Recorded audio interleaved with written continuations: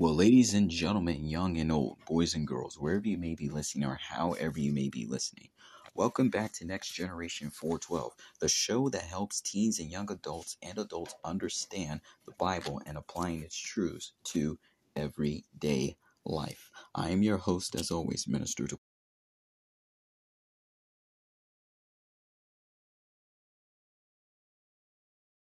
God and help you its biblical truths and principles to your everyday life. But thank you so much for joining me today, and I hope and pray every single one of you has had a blessed Christmas. And I know I might be a little late on this, but I don't care.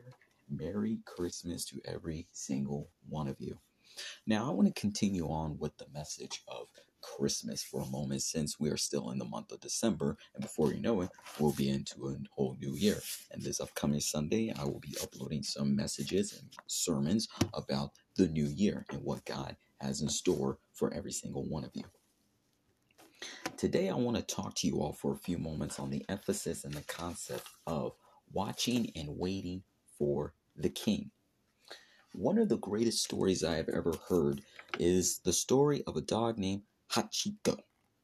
Now, Hachiko was the Akita dog of a Japanese professor.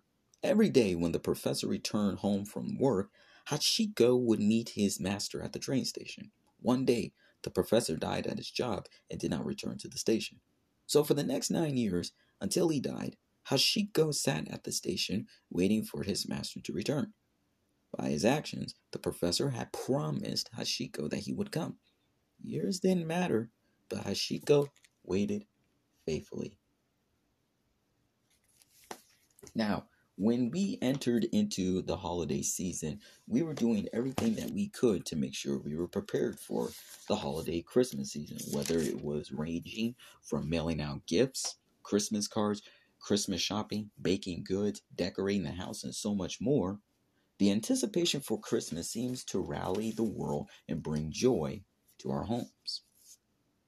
Yes, that's a true statement, but it can go even further.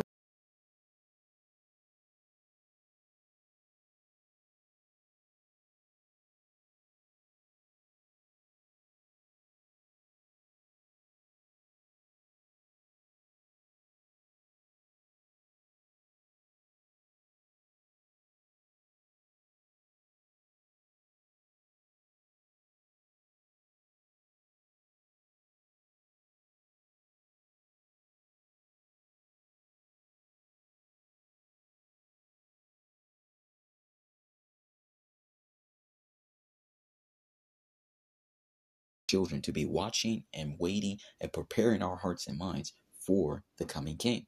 Now, as the people of Israel were preparing their hearts and minds for the King, how much more are we preparing for the coming of Jesus Christ? So let's take a look at what the prophecies of the Bible have to say about a group of individual people who are waiting for the coming of the Messiah. Let's start off with the people of Israel. For centuries, the people of Israel have been crying out for a deliverer, a Messiah, a Savior to save them. In fact, in Galatians 4:4, it says, "But when the fullness of time came, God sent forth his Son, born from a woman, born under the law, to redeem those who were under the law, that we might receive the adoption as sons. And because you are sons, God has sent forth into your hearts the Spirit of his Son, crying, Abba, Father, or Daddy." Now, why is that so important? Because what we have to understand, when you open the pages of the New Testament, Rome was ruling the world. Rome was this mighty empire. It was this mighty conquering nation.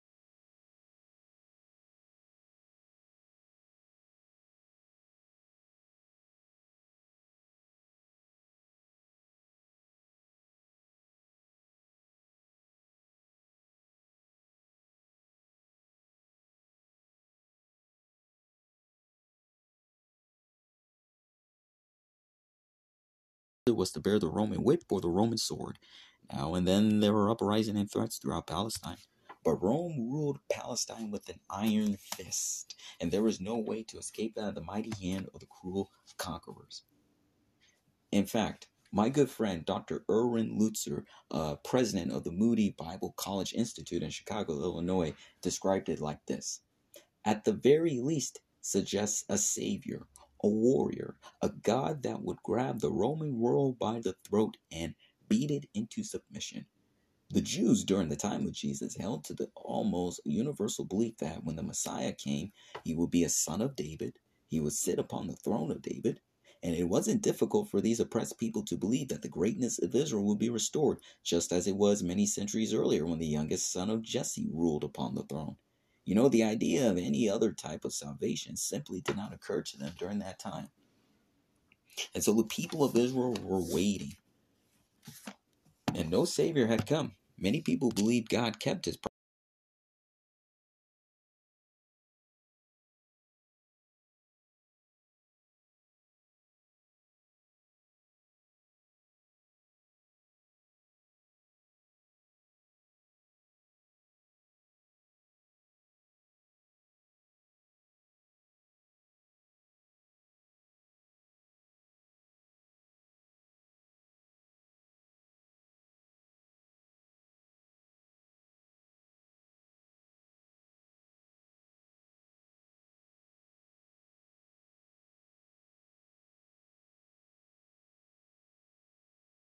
and waiting for his arrival. And that was the Kings. Now, I'm not talking about the NBA team, the Sacramento Kings, not those type of kings, but I'm talking about the three kings of Matthew chapter 2, in which we get our Christmas carol, We Three Kings, and also as well the little drummer boy, and also I thought I saw three ships come in. In Matthew chapter 2, in verse 1 through 2, it reads as follows, according to the modern English version. Now, after Jesus was born in Bethlehem of Judea in the days of Herod the king, wise men came from the east to Jerusalem, saying, Where is he who has been born King of the Jews? For we have seen a star in the east, and they have come to worship him. Now, these men who were pagan astrologers, who knew nothing about the Hebrew God, who were involved with spirits and enchantments, something grabbed their attention one night, and it was a star shining so brightly than any other star. And they wondered, what could this star mean? They were watching that star. They were wondering, what did it all represented? And then all of a sudden, one of them may have suggested, maybe it has to do with the prophecy of a coming Messiah or a coming king, because I found one of the scrolls, and here's what it says about the coming Messiah. So that's when they packed up their belongings, and it probably took them maybe a year or two to travel from the desert to arrive at Jerusalem and then make the trek to Bethlehem. Now, these wise men were Persian and Babylonian astrologers, and they confirmed for the world the signs that occurred in the heavens. Now, these men had great status in the courts in the Middle East in those days, and note too, they may have seen this vantage viewpoint of the star from Babylon. Now, the knowledge of the coming of the Messiah based upon the star, their knowledge of it probably came from the prophecy of Daniel, who was leader of the Magi during the time of the captivity. And we are told that in the book of Numbers that the scepter of leadership as the king. Can you say amen? Now, when it comes to understanding the message of the Bible, we understood that these three kings traveled far and wide, and eventually they found the newborn child. They bowed down and offered him gifts of gold and frankincense and myrrh and worshipped him. They realized this wasn't no ordinary child. This was the child who was predicted by the prophets themselves. And another group that were also watching and waiting were the shepherds. Now, the shepherds were the most ignored people of their day because they were considered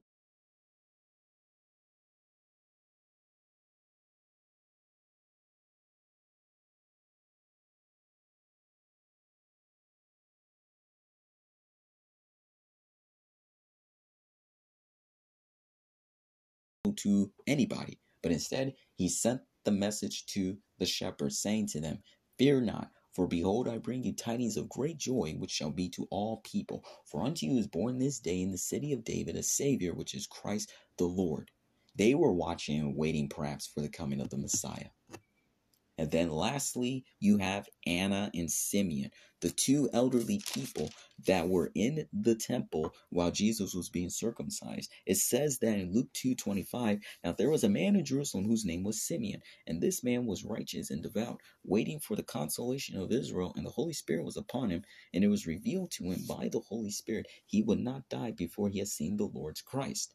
And eventually the Holy Spirit revealed to Simeon the baby in Mary's arms was indeed the promised Messiah. And that's when Simeon would go into this time of prophecy, prophesying by the Spirit of God, rejoicing at the coming of the Messiah, in the same way for Anna. Now, if these people that we've looked at, the wise men, the shepherds, the people of Israel, and Anna, if they were the ones who watched and waited for the coming king, then why should we be watching and waiting for his arrival? He came the first time with salvation.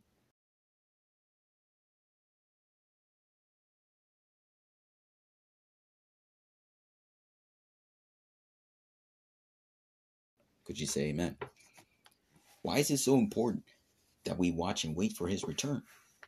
The anticipation of his coming is that you have over 1,845 references of his coming from Genesis to Revelation. And as a matter of fact, there are over 318 references of his return in the New Testament. His return is mentioned in no less than in about 17 Old Testament books. 7 out of 10 chapters in the New Testament refers to his return. And even Jesus mentioned his return over 21 times. In his first coming, it dealt with his redemption. In his second coming, in his return, he's going to bring evil he's going to bring evil to a crashing end and judgment on an unbelieving world and hope to the troubled. So how can we prepare for his return? We can prepare ourselves by watching, by being ready, by serving him, by being expectant, being diligent, being ready, being untroubled, being hopeful, confident, steadfast, and full of alert. We can do all of that. So what's the end of all of these things? What are these things? You see, everything about Christmas points to the expectant love with which we should seek and find him. So we have to be eager and expectant for the love of Christmas, for God wants to appear to you. So live with that sense of anticipation. God wants you to see Jesus more clearly this Christmas and in the years to come, each and every single day of our lives as well. The Christmas spirit gives us a longing for Christ that far exceeds the excitement of children waiting to open their presents. Jesus gives us certainty of hope, of seeing him and being in his presence. So walk with God, love God, and feel his love because he is near and he is close by. And if you want to feel his presence, if you want to feel him being close by and near to your heart and life, then I urge you to bow your head, close your eyes, and repeat this prayer with me. Just say, Dear Lord Jesus, I am a sinner in need of your mercy, in need of your grace. I believe you are the Son of God. I believe that you died for me, that you were buried, you ascended on high, and that you're coming again for me.